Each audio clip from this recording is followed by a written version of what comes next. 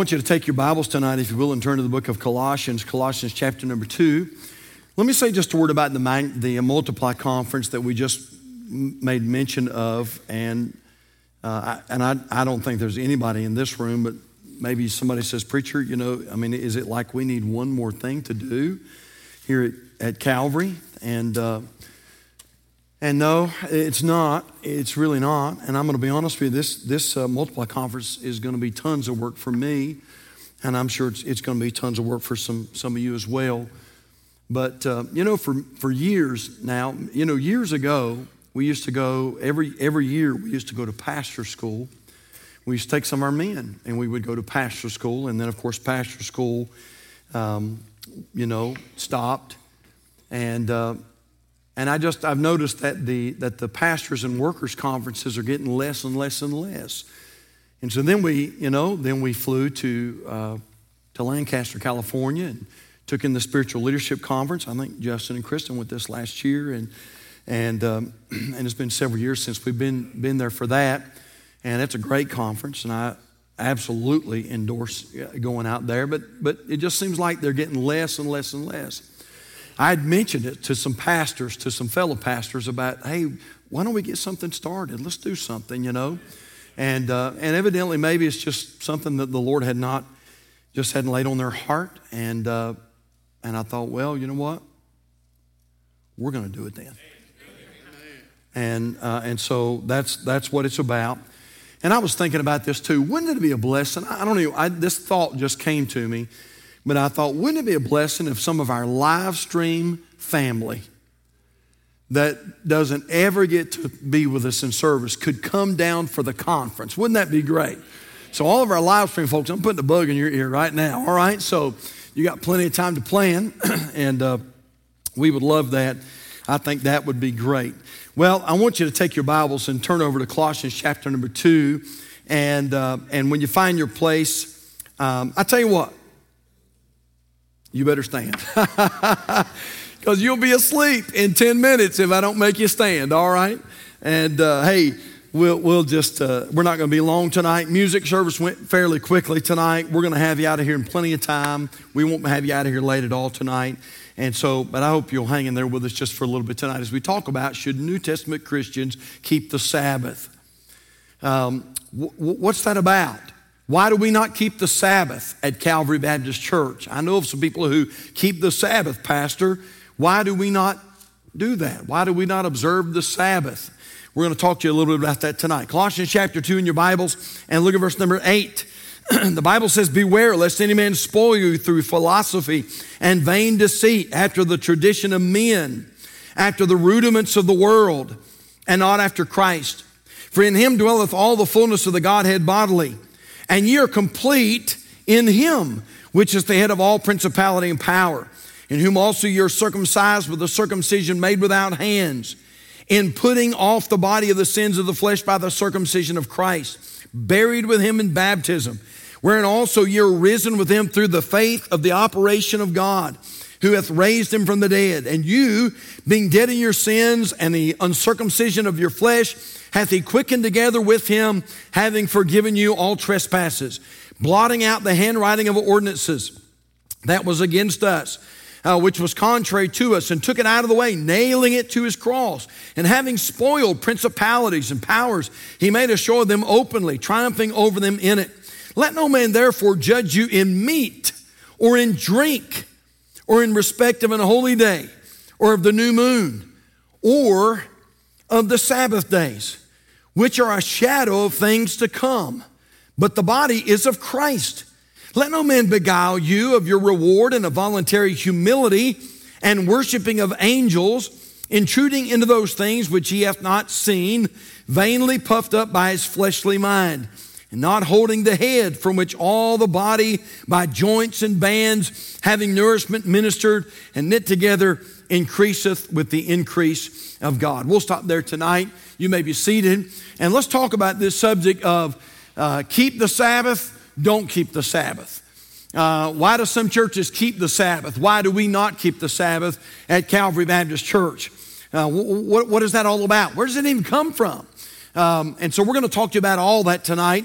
And And so let's go to the Lord and ask the Lord to teach us His Word tonight, and we'll jump right into this evening. Father, we love you. Thank you so much for the privilege of being back at Calvary. Lord, thank you for the wonderful music service and song service. Lord, the congregation sounded so good singing. And then, Lord, we thank you for this beautiful special. I'm so glad for the day that Jesus passed by my way. And Lord, my life's never been the same because of that. Oh, Heavenly Father, we pray. And best we know how, we agree together tonight. Pray you'd make a hedge around this place. Heavenly Father, we understand something. We need your protection. God, we need your touch. We need your preservation. God, we need you tonight. And Lord, we understand that, Lord, what Brother Hall preached just a few days ago is very true. That, Lord, the powers of darkness are not enthused about what is going on here. And Lord, they will do anything to try to defeat this work and distract this work. And so, Heavenly Father, I'm glad that I can report greater is He that is in us than he that is in the world. And so I pray tonight that you would bind the powers of darkness. And Lord, I pray that you would help this work to continue on like a mighty army. Lord, onward Christian soldier. And Father, I pray that we would accomplish much for the cause of Jesus. And I pray, Heavenly Father, that we would remain faithful until the coming of the Lord. Help us not to stumble. Help us not to fall. But God, help us to be faithful. Now, Lord, I pray that you'd help thy word to come alive in our hearts and minds. And Lord, what you've given me in study, I pray now would be conveyed in an understandable and even an interesting way, more than anything in a way that's going to honor you and glorify you. Fill us with your Spirit. We love you, Lord. We praise you, Lord. In Jesus' name we pray, and for his sake, and all God's people said, Amen. Well, I love answering the questions of our people. And one of our folks was talking to me the other day, and evidently had a conversation with somebody in the Seventh-day Adventist church. By the way, nice folks. And this is not a message to try to slam people in the Seventh-day Adventist church, but it is a message to try to make sure that we understand what we believe and why we believe it. There is a reason for that, by the way. And one of the things that was brought up, I think, was that they attend church on Saturday because they recognize Saturday as the Sabbath. So here's the question: are the Seventh-day Adventists right as far as attending church on the Sabbath, or are we right? Well, you say, preacher, nobody's right. No, somebody's right. The Bible is right. And so, we have to be real careful. Now, we're not better. We're not better. So we're not better than anybody. The ground is level at the foot of the cross. No man stand higher than I. I can call on Jesus' name, and a king can do the same. The ground is level at the foot of the cross.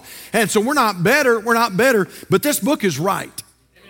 And so we have to be real careful about saying, well, you know what? Nobody's right. We're all right. No, we're not all right. We have to base what we believe not on a movement or not on a denomination or not on a preacher. Did y'all hear that? Not on a preacher, not on a pastor, not on an evangelist. We have to base what we believe on this book right here. Plus nothing, minus nothing.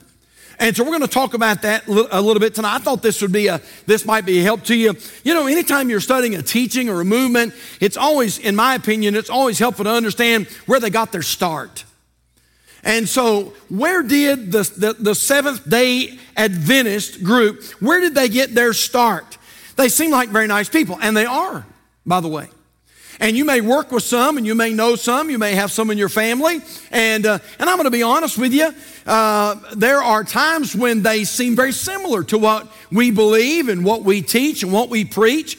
And let me tell you part of the reason for that. Well, the Seventh-day Adventist movement originally started with a Baptist, and his name was William Miller. William Miller. This has been many, many years ago, back in the 1800s. And William Miller. And William Miller began to study the Bible and began to preach the Bible, and more people began to follow him. In fact, his group of followers became known as what was known as the Millerites. The Millerites. And William Miller began to study the Bible, and especially he began to study the book of Daniel and the book of Revelation. And he became very, very interested in prophecy. And William Miller became convinced that there was going to be a literal return of Jesus Christ. By the way, we believe that too. We believe that there's going to be a literal return of Jesus Christ. Well, he began to go on and study, and he just got to that place where he felt like he knew the Scriptures so intimately and so good that he felt like, man, that he could even go ahead and predict a date. I mean, he knew that the Lord was coming, and he got so confident that he said, listen, I not only know the Lord is coming, I know when he's coming. Well, church, the Bible says no man knows the day.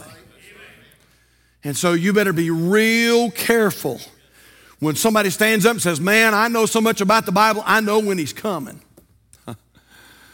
Well, that's a problem. And so William Miller said this. He said that it is without a shadow of a doubt that Jesus is going to return on October the 22nd, 1844. It's coming. He's coming. October the 22nd, 1844, Jesus is coming. And so his followers, boy, they begin to sell things, and they begin to prepare, and they begin to, go out and tell other people, you better get ready, Jesus is coming. Well, that part was right. Jesus is coming. But they said he's not only coming, he's coming on October the 22nd, 1844. He's coming. You better be ready. He's coming. And well, sure enough, you know the rest of the story, don't you? October 22nd, 1844 came. But Jesus didn't. And so a lot of the Millerites thought, whoa, wait a minute, time out. And this man's been telling us that the Lord is coming. He's coming on a certain date. We trusted him. We believed in him. And the Lord did not come. And so because of that, a lot of those that were considered Millerites begin to leave the movement, and they begin to leave William Miller's teaching. But there were some, even though the Lord did not come on October the 22nd, there were some that continued to follow the teachings of Miller. And they not only followed his teachings, but they began to organize better. And they began to organize into study groups and conferences. And they began to come together. And eventually, there was a woman that rose to prominence. Her name was Ellen G. White. And this is what the Adventists believed before they became Adventists. They were more considered Millerites. They were Adventists. But they thought that God had given Ellen G. White, they thought that God had given her a special revelation. God had spoke to her personally. In fact, they labeled her as a prophetess. She was a prophetess. And so Ellen G. White and her husband began to lead the Millerites. And eventually they became known as what we know today as the Seventh-day Adventist Church. Now let me give you three words by way of introduction tonight that we see right here in Colossians chapter 2. That'll help us concerning what we just heard. The first word is the word beguile. Now look at Colossians chapter 2 in your Bibles. I want you to look at verse number 4. Colossians chapter 2, verse 4. Now Colossians 2 actually uses this word twice, and I'm going so fast because I got so much I want to give you tonight. And when I start going really fast, I start getting my words all messed up. But the word is beguile. Colossians chapter 2 and verse number 4. Paul said to the church of Colossae, and this I say, lest any man should, there's the word, beguile you. Lest any man should beguile you with enticing words. And so the word beguile there means to misreckon. The word reckon is actually an accounting term, to reckon. Well, the word beguile means to misreckon. In other words, it's someone who does not reckon correctly. They don't account correctly. It's what the Bible is saying there. And what our Bible is teaching us is this, and this is what Paul is saying to the church of Colossae. Don't allow someone to deceive you just because they're a smooth talker. That's what he's saying. Don't allow someone to beguile you. Don't allow somebody to misreckon you and get you all messed up just because they know how to speak. Listen, folks, a lot of folk know how to speak. That doesn't mean you ought to follow them. In fact, our Bible says this in 2 Timothy 2:15, study to show thyself approved unto God, a workman that needeth not to be ashamed, rightly dividing the word of truth. And again, so many things to say here tonight. And I don't have time to say it all, but we've been talking about this in our Sunday school class. You never take one seemingly controversial verse and build your doctrine on that. we are commanded to rightly divide the Scripture. So if you find a verse and you think, wow, that verse seems sort of controversial, you know what you do? You compare that verse with many other Scriptures. So the Holy Spirit can show you exactly what that verse is saying. 1 John 4:1 says it like this: Beloved, believe not every spirit, but try the spirits whether they are of God. Listen, I give you permission, like you need it, but I give you absolute permission. In fact, I encourage you to go home and check out every single thing that's preached from this pulpit. You check it out from the Word of God. Check it out.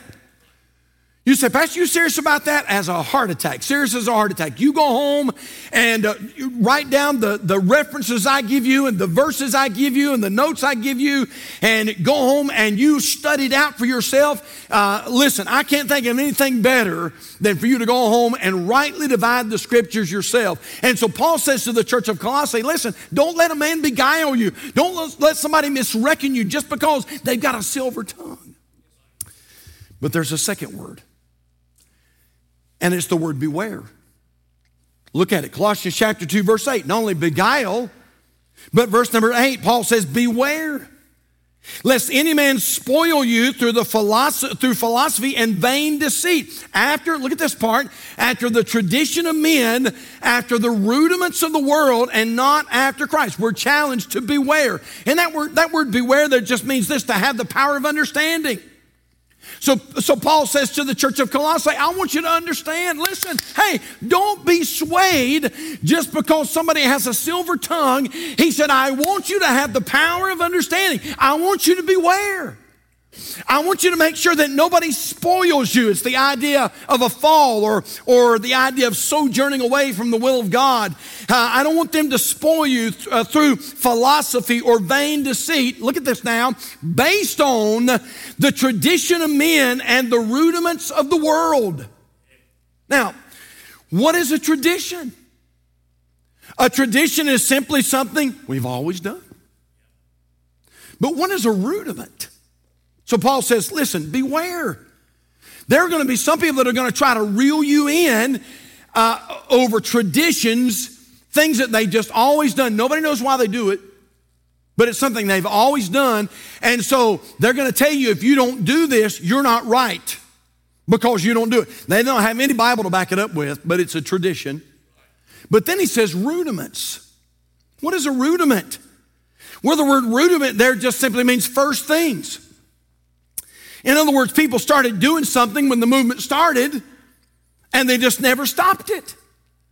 And so it's not necessarily something that needs to be done anymore, but since it's a rudiment, they make it a requirement. And so the rudiment becomes a requirement. Well, let me see if I can illustrate that point just a little bit, and I think this will be helpful to you. So there was a mom, and she was trying to teach her daughter, how to prepare a ham. And she said, honey, she said, come in here. And she said, I'm going to give you the family recipe. And she said, it's been handed down for many generations. And I'm going to show you how my mother prepared the ham and how her mother prepared the ham.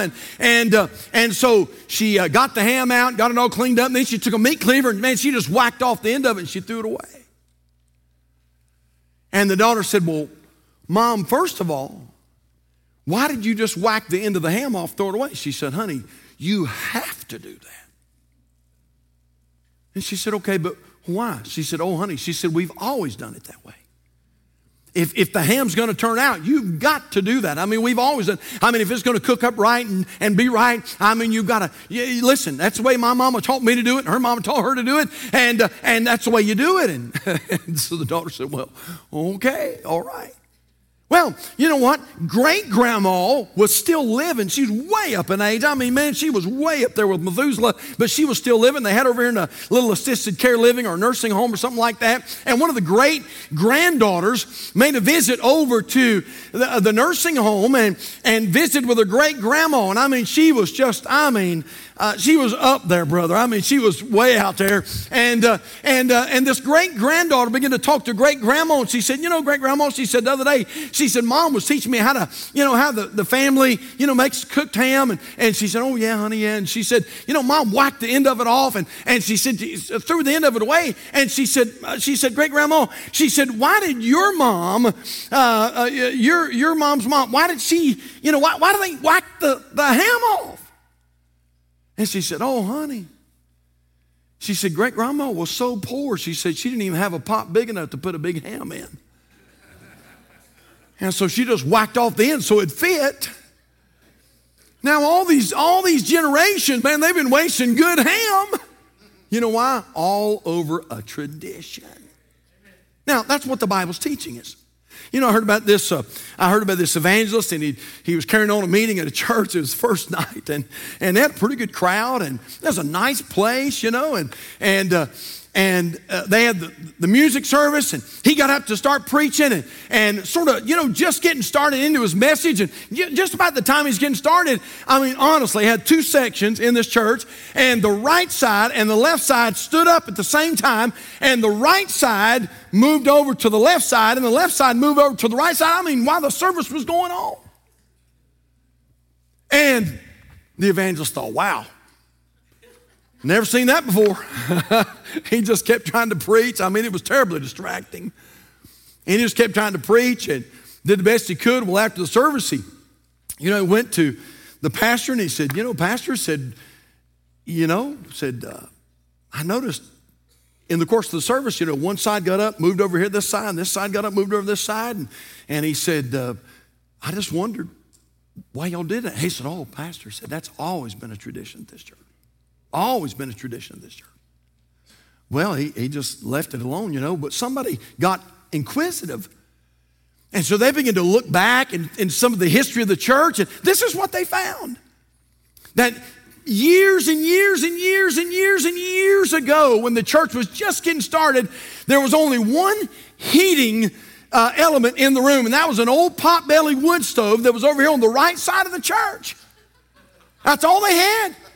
And so when it was wintertime and cold, what they would do was, to make it fair, about halfway through the service, this side right here would get up and come to this side where it was warm, and this side had to go suffer in the cold the rest of the service. Now, wait a minute now. Now they're in a modernized building, got heat pumps. I mean, they got modern day heat and all that kind of, but they're still doing what they've always done, and nobody knows why they do it. And yet, that's where we are today. A lot of people practice what they practice, and here's really the sad part about it. They don't know why they practice it. But it's always been done. It's a tradition. It's a rudiment. It's something that they've always done. It's just the way we've done it, and that's the way we're always going to do it. And, what Bible do you have? We don't have any Bible, but that's the way we've always done it. And so we find the word beguile. We find the word beware. But real quickly, then we find the words blotting out. Look at Colossians 2, verse 14. The Bible says blotting out the handwriting of ordinances that was against us. You know what Paul is saying? Listen, you don't have to worry about blotting out your own sins. You don't have to do works to blot out your own sins. Jesus took care of that.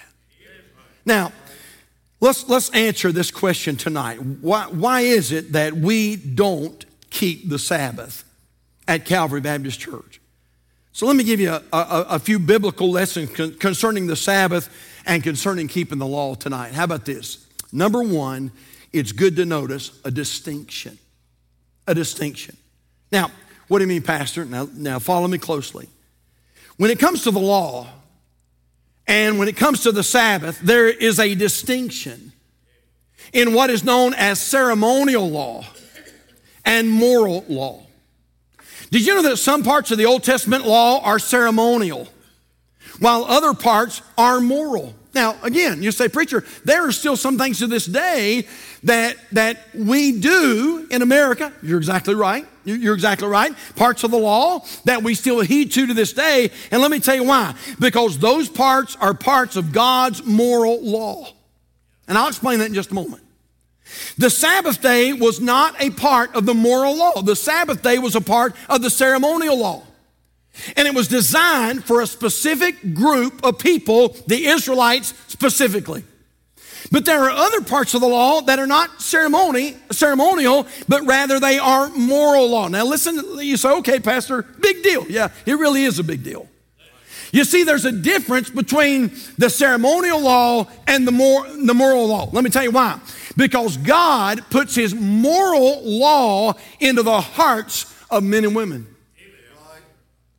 Even men and women who have never read a Bible. God puts his moral law into their heart. Now, can I show you that? We're talking about giving you scripture, so we need to give you scripture, and I've got way too much scripture to give you for this, but I'll at least give you one, and then I'll just blurt out the references, and you can jot them down. Romans chapter 2. I want you to turn over there with me, if you will. Romans chapter 2, and look at verse number 14. So there's ceremonial law, and then there's moral law. God puts his moral law into the hearts of men and women and boys and girls. We find that in Romans chapter 2 and verse number 14. The Bible says, Romans 2 verse 14, for when the Gentiles, which have not the law, do by nature the things contained in the law, these having not the law are a law unto themselves. Verse 15, which show the work of the law written in their hearts, their conscience also bearing witness, and their thoughts the meanwhile accusing or else excusing one another. Now, let me tell you one thing that means. These people that are living in our generation that are absolutely as wicked as the day is long, and they say that their sin doesn't bother them, it's not true. Unless their conscience has been seared. And God has turned them over to a reprobate mind. But if they've not reached that point, I can guarantee you one thing, God deals with them about their sin. You know why? Because ceremonial law and moral law, two different things. Ceremonial law was something God established between Israel and God. Moral law is something that God puts into the heart of every man, woman, boy, and girl. Second Corinthians chapter 3, verse 3 is another reference. Hebrews chapter 8, verse number 10 is another reference. Hebrews chapter 10, verse number 16 is another reference. Again, I just want you to understand, we're not making this up. This is Bible, what I'm giving you tonight. Now think about it. Let me give you an illustration of moral law. Did you know that when Cain, think about it, go way back to the Garden of Eden, right after the Garden of Eden, right after the fall, when Cain killed Abel, and God came to Cain and said, where's your brother? You remember what Cain did? He lied, didn't he? Let me read it for you. Genesis 4, verse number 9. And the Lord said unto Cain, where is Abel thy brother? And he said, I know not. Am I my brother's keeper?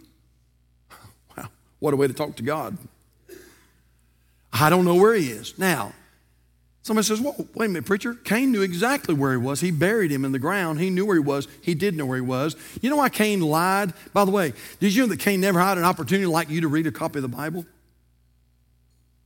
But Cain knew he did wrong. You know how he knew? God put his moral law in his heart. He knew when he killed his brother, he knew that he did wrong. That's the difference between ceremonial law and moral law. How many remember when you were younger and you were just getting started in Sunday school and man, you didn't know anything about the Bible. You couldn't quote the Bible, the books of the Bible. You didn't know a lot of Bible verses and things like that, but you can still remember this. You went into a store and you took something that you shouldn't have taken, and you remember feeling guilty about that?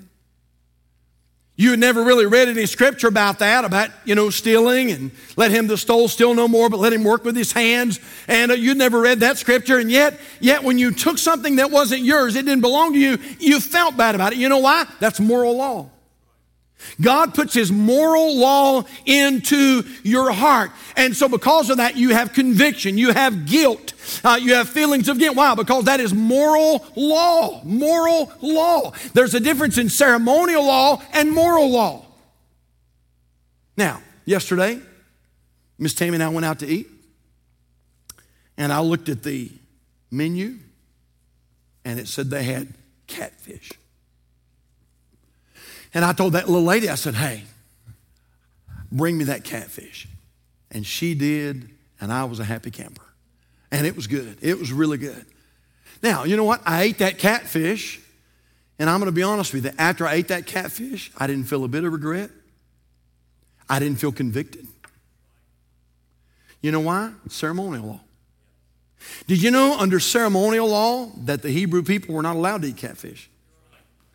They were not allowed to eat any fish that did not have scales. If it had skin, they were not allowed to eat it. It was ceremonial law. It was something that God established between himself and Israel. Ceremonial law, not moral law. He didn't put it in their heart, but it was written down as ceremonial law. And so I didn't feel a bit of regret or guilt, conviction. You know, the Holy Spirit didn't come and say, well, you never should have eaten that catfish. That's sin. He didn't do that. Man, it was good. I'm telling you, it was good. I thanked the Lord for it. Before I ate it, I thanked the Lord for it. It was good. And now, there's a difference between moral law and ceremonial law. And so we notice a distinction. The Sabbath day. Why do we not keep the Sabbath, preacher? Because the Sabbath was part of the ceremonial law between Israel and God. But there's another word.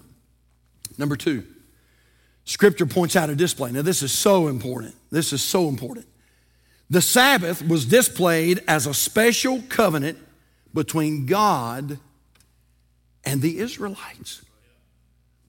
But I don't want you to take it for what I say. I want you to see it, okay?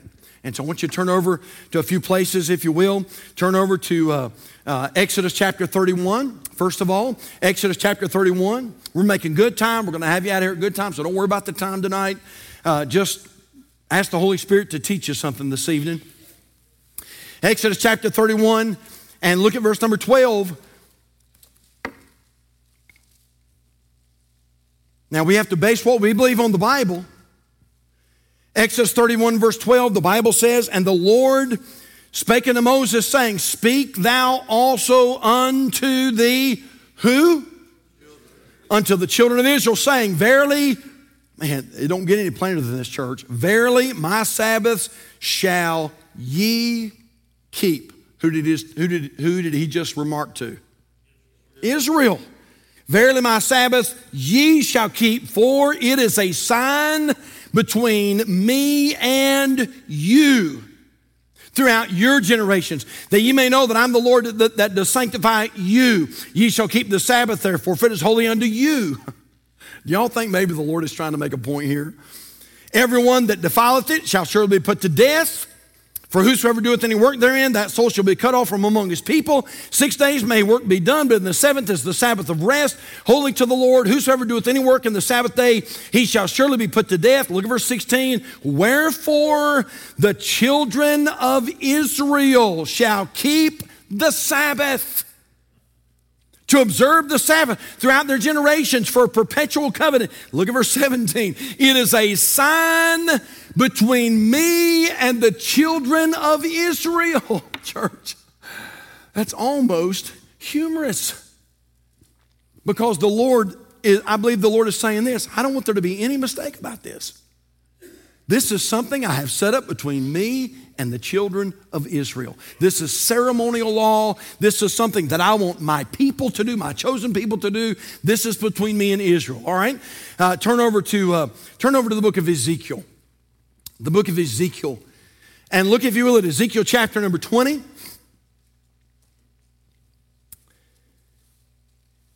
Ezekiel chapter number 20.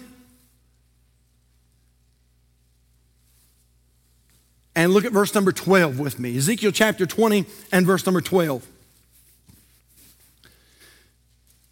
Find your place, say amen.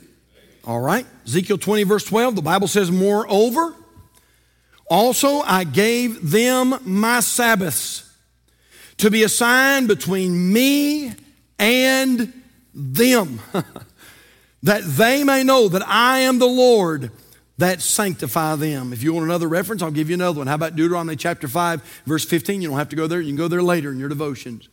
But Deuteronomy 5, verse number 15. And so we see a distinction. We see a display. Scripture points out a display that the Sabbath was between God and the Israelites. The Sabbath is not something that Calvary Baptist Church is supposed to keep.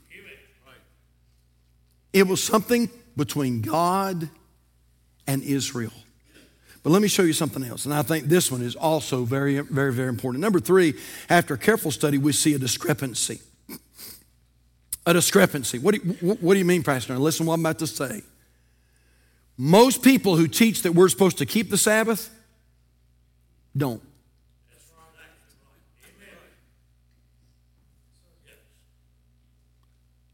So most of the people, who come to and say, yeah, we keep the Sabbath, most do not. Now, you say, Pastor, what do you mean? Well, this is what our Bible teaches, that if you and I are going to keep the law, we've got to keep it all. You cannot, and there's no place in Scripture where you can pick and choose the parts that you want to keep. That if you're going to keep the law, then you've got to keep it all. You find that in James chapter 2 and verse number 10. James chapter 2, verse 10. The Bible says, for whosoever shall keep the whole law and yet offend in one point, he is guilty of all. Now, I don't know where you are in your scriptures right now, but turn over to Galatians chapter 5. And as as the Lord was giving this to me, he pointed out Galatians chapter 5 to me, and I thought this was interesting, and I thought I'd point it out to you tonight. Galatians chapter 5, and again, this is what the Bible is saying, that if we're going to keep the law, if we're going to keep it, then you got to keep it all. You can't just say, well, you know what, we're going to keep this part, and we're not going to do this, and we're going to keep this part, and we're going to let that go. No. If you're going to keep the law, you got to keep it. According to Scripture, you got to keep it. Now, look at Galatians chapter 5, verse 1. Paul says to the church of Galatia, and by the way, they're having the same exact problem in the church of Galatia. False teachers are trying to come in, and they're trying to corrupt these young Christians in the church, and they're trying to bring them back under the law again. And so Paul writes to the church of Galatia in Galatians 5, verse 1, and he says this, stand fast, therefore, in the liberty wherewith Christ hath made us free. And be not entangled again with the yoke of bondage. He's talking about the law. He said, behold, I, Paul, say unto you, that if ye be circumcised, we know this circumcision was a sign between God and the Israelites. Paul saying to you that if ye be circumcised, Christ shall profit you nothing. For I testify again to every man that is circumcised that he is a debtor to do the what? If you're going to keep part of it, you've got to keep it all. And most of those people who tell you we keep the Sabbath, most don't. In fact, I took the liberty of just looking into and here again, I'm not saying these folks aren't sweet, nice, and by the way, some of them are probably just as saved as you and I are. But if you're depending on keeping the Sabbath for your salvation, that's a problem. So, just looking at this is an example. This is an example of how the Sabbath is observed by an Adventist. What does Seventh-day Adventists do on the Sabbath? The Sabbath begins at sunset on Friday evening and ends at sunset on Saturday evening according to the Bible. Sabbath is the most beautiful time of the week. At sunset on Friday, we welcome the Sabbath with family worship. We sing, pray, and thank God for the blessings and challenges of the work week. In our home, we light a candle after worship and extinguish it after family worship on Saturday evening. We prepare for the Sabbath. We prepare our meals and have our clothes for church ready for Sabbath. On Saturday morning, we go to church. On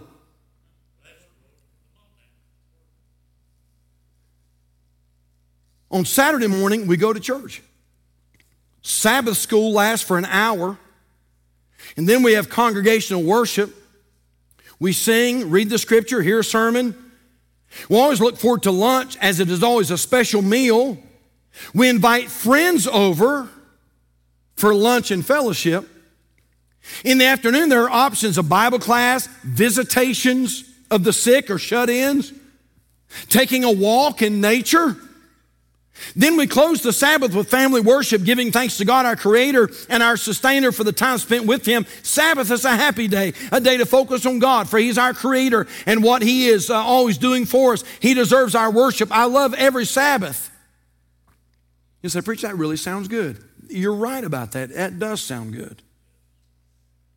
It's just not biblical. Did you know that under the law, you could not, according to the law, on the Sabbath, you were not allowed to travel over 3/4 of a mile. You were to bear no type of burden. You were not supposed to gather any manna. You could not kindle a fire. No type of labor was to happen on the Sabbath, and there was absolutely no buying and no selling. And so most people that say, we keep the Sabbath, most don't.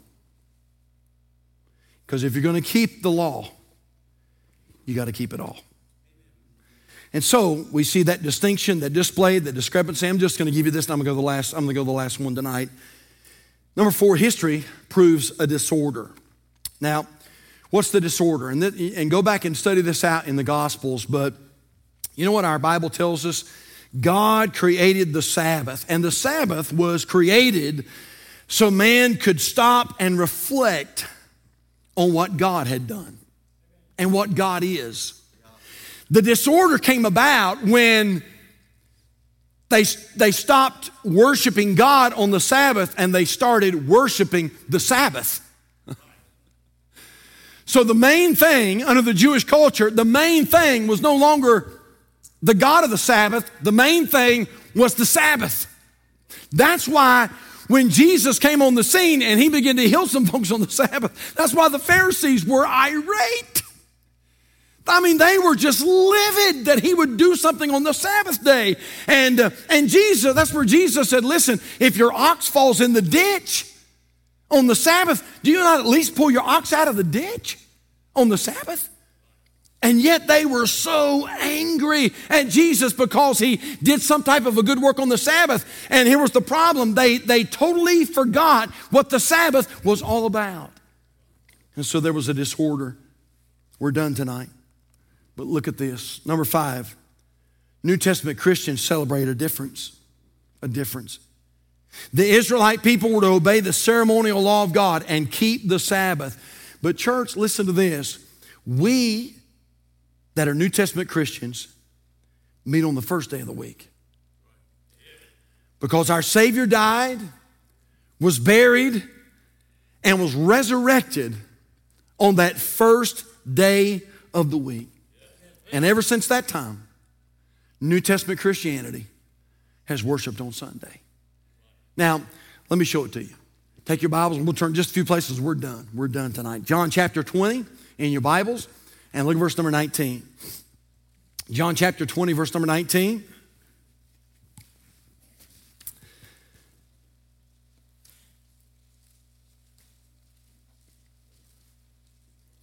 Gospel of John, John 20, verse 19, the Bible says, then the same day at evening, being the first day of the week, that's Sunday, when the doors were shut, where the disciples were assembled for fear of the Jews, came Jesus and stood in the midst and saith unto them, peace be unto you. Now, you say, okay, Pastor, all right, I'll give you that. But what happened after that? Well, I want you to turn to the right just a few pages, and I want you to find your place to Acts chapter 20. Acts chapter 20 and verse number 7. Acts chapter 20 and verse number 7. And by the way, read the book of Acts and you'll find this over and over and over again. Acts chapter 20, verse number 7. The Bible says, and upon the first day of the week, when the disciples came together to break bread, Paul preached unto them, ready to depart on the morrow, and continued his speech until midnight. Let me show you at least one other place. How about 1 Corinthians chapter 16 in your Bibles tonight, and we're done. 1 Corinthians 16, and look at verse number 2. 1 Corinthians 16 and verse number 2. The Bible says, upon the first day of the week, let every one of you lay by him in store as God hath prospered him, that there be no gatherings when I come. And so the first day is when New Testament Christianity began to worship. Well, some of you read some of Dr. McGee's stuff, and I found this. Dr. J. Vernon McGee told the story about a man who wanted to argue about the Sabbath day. And the man said this to Dr. McGee. He said, I'll give you $100 if you'll show me where the Sabbath day has changed. Dr. McGee answered, I don't think it has changed. Saturday is Saturday. It's the seventh day of the week, and it's the Sabbath day. The man got a gleam in his eye and said, then why don't you keep the Sabbath day if it hasn't been changed? And Dr. J. Vernon McGee responded, the day hasn't changed, but I've been changed. I've been given a new nature now. I'm joined to Christ. I'm a part of the new creation. And we celebrate the first day because that's the day that Jesus rose from the grave. And so, I hope that made sense to you tonight. Why we don't observe the Sabbath at Calvary. Let's pray together. Father, we love you. Thank you so much that we can come together on a Wednesday night and study the Bible together. Father, what a joy. Lord, thank you that there's not a question that this Bible cannot answer. We may have to study. We may have to rightly divide it. But Lord, there's not a question that this wonderful supernatural book cannot answer. Lord, I pray that you've answered some questions tonight. Father, thank you that we get to come together on Sundays and worship our Heavenly Father. Lord, thank you that we get to come together and sing together, hear teaching together, preaching. God, we just appreciate you allowing us to be a part of your church. Father, I pray what we've said tonight has pleased you. And I pray that what we've said has made sense tonight. And I pray that we'll go away from this place blessed because we came. We love you, Lord, and we praise you, Lord. In Jesus' name. Our heads are bowed, our eyes are closed. Right before we go tonight, right before we go, I wonder if there might be one here this evening who would say, preacher, if I died tonight, I'm not sure I would go to heaven. And I want you to remember me in prayer. Is there anybody? Can I pray for you tonight? Pastor, if I died, I'm not sure of heaven. I want you to pray for me. I care enough to slip up my hand and say, preacher, pray. You're like that tonight. You slip your hand up. I see that small hand. Is there another? Preacher, if I died tonight, I am not sure that I would go to heaven. Would you pray with me? Right now, you'd slip your hand up. Come on, be honest. I see that hand. Thank you so much. I appreciate your honesty. Is there somebody else? Pastor, if I died, I'm not sure of heaven. Preacher, I am sure of this. I'm sure I want to go. I'm sure I want to go to heaven. I'm sure I don't want to go to hell. But preacher, I'm just not sure I would go. I'm not sure I would go to heaven. And I want you to pray for me. Is there another anywhere? Can I pray for you? I know this is a Wednesday night, but I want to tell you something. A Wednesday night's a good night to get saved. Oh, it's a good night. Anybody else? All right. We already have some that are in the altar. Would you stand with us tonight with our heads bowed? I'm going to ask our personal workers if they would just real quietly tiptoe down to the altar tonight. And in just a moment, Brother Abel's going to play through this song, Amazing Grace, How Sweet the Sound. And if you're here tonight and you raised your hand and said, Pastor, I'm not sure of heaven, I'm going to invite you to come, okay? And we would love to take the Bible and show you how you can know that you know that you know that you're going to heaven when you die. I hope you'll come. You say, preacher, I don't know about coming by myself. Listen, I promise you, if you'll just, whoever's beside you, if you'll just look over to them and say, listen, I need to go down. I need to go down there. Would you go with me? Would you go with me? I'll promise you, they'll go with you. They'll be glad to go with you. So, Father, I pray tonight, Holy Spirit, that you would bless. Lord, what a good night this would be for somebody to know that they know that they know they're going to heaven when they die. And so, Lord, I pray tonight you'd work in hearts. Spirit of God, I pray you'd draw folks to you tonight. And I pray, Lord, that when everybody leaves this place tonight, they'll leave knowing that they know that they're saved, born again, on their way to heaven. Father, help us to realize Jesus may come tonight. He may come tonight. God, I pray you'd help them to come. And then, Lord, maybe there are those here tonight that, like some have done tonight, just need to come and pray. Lord, I pray that you'd have your way in this invitation. Speak to hearts, please, and we thank you in Jesus' name. And our heads are bowed and our eyes are closed. I'm going to make my way to the main floor as well, just right up here in front of the pulpit. And if you're here tonight and you have any need at all, it might be salvation, it might be a burden, it might be something you just need somebody to pray with you about something. Hey, we're going to invite you to come right now, okay? We're going to pause just for a moment, and we want to invite you to come, and we would love to help you tonight. You come while we wait.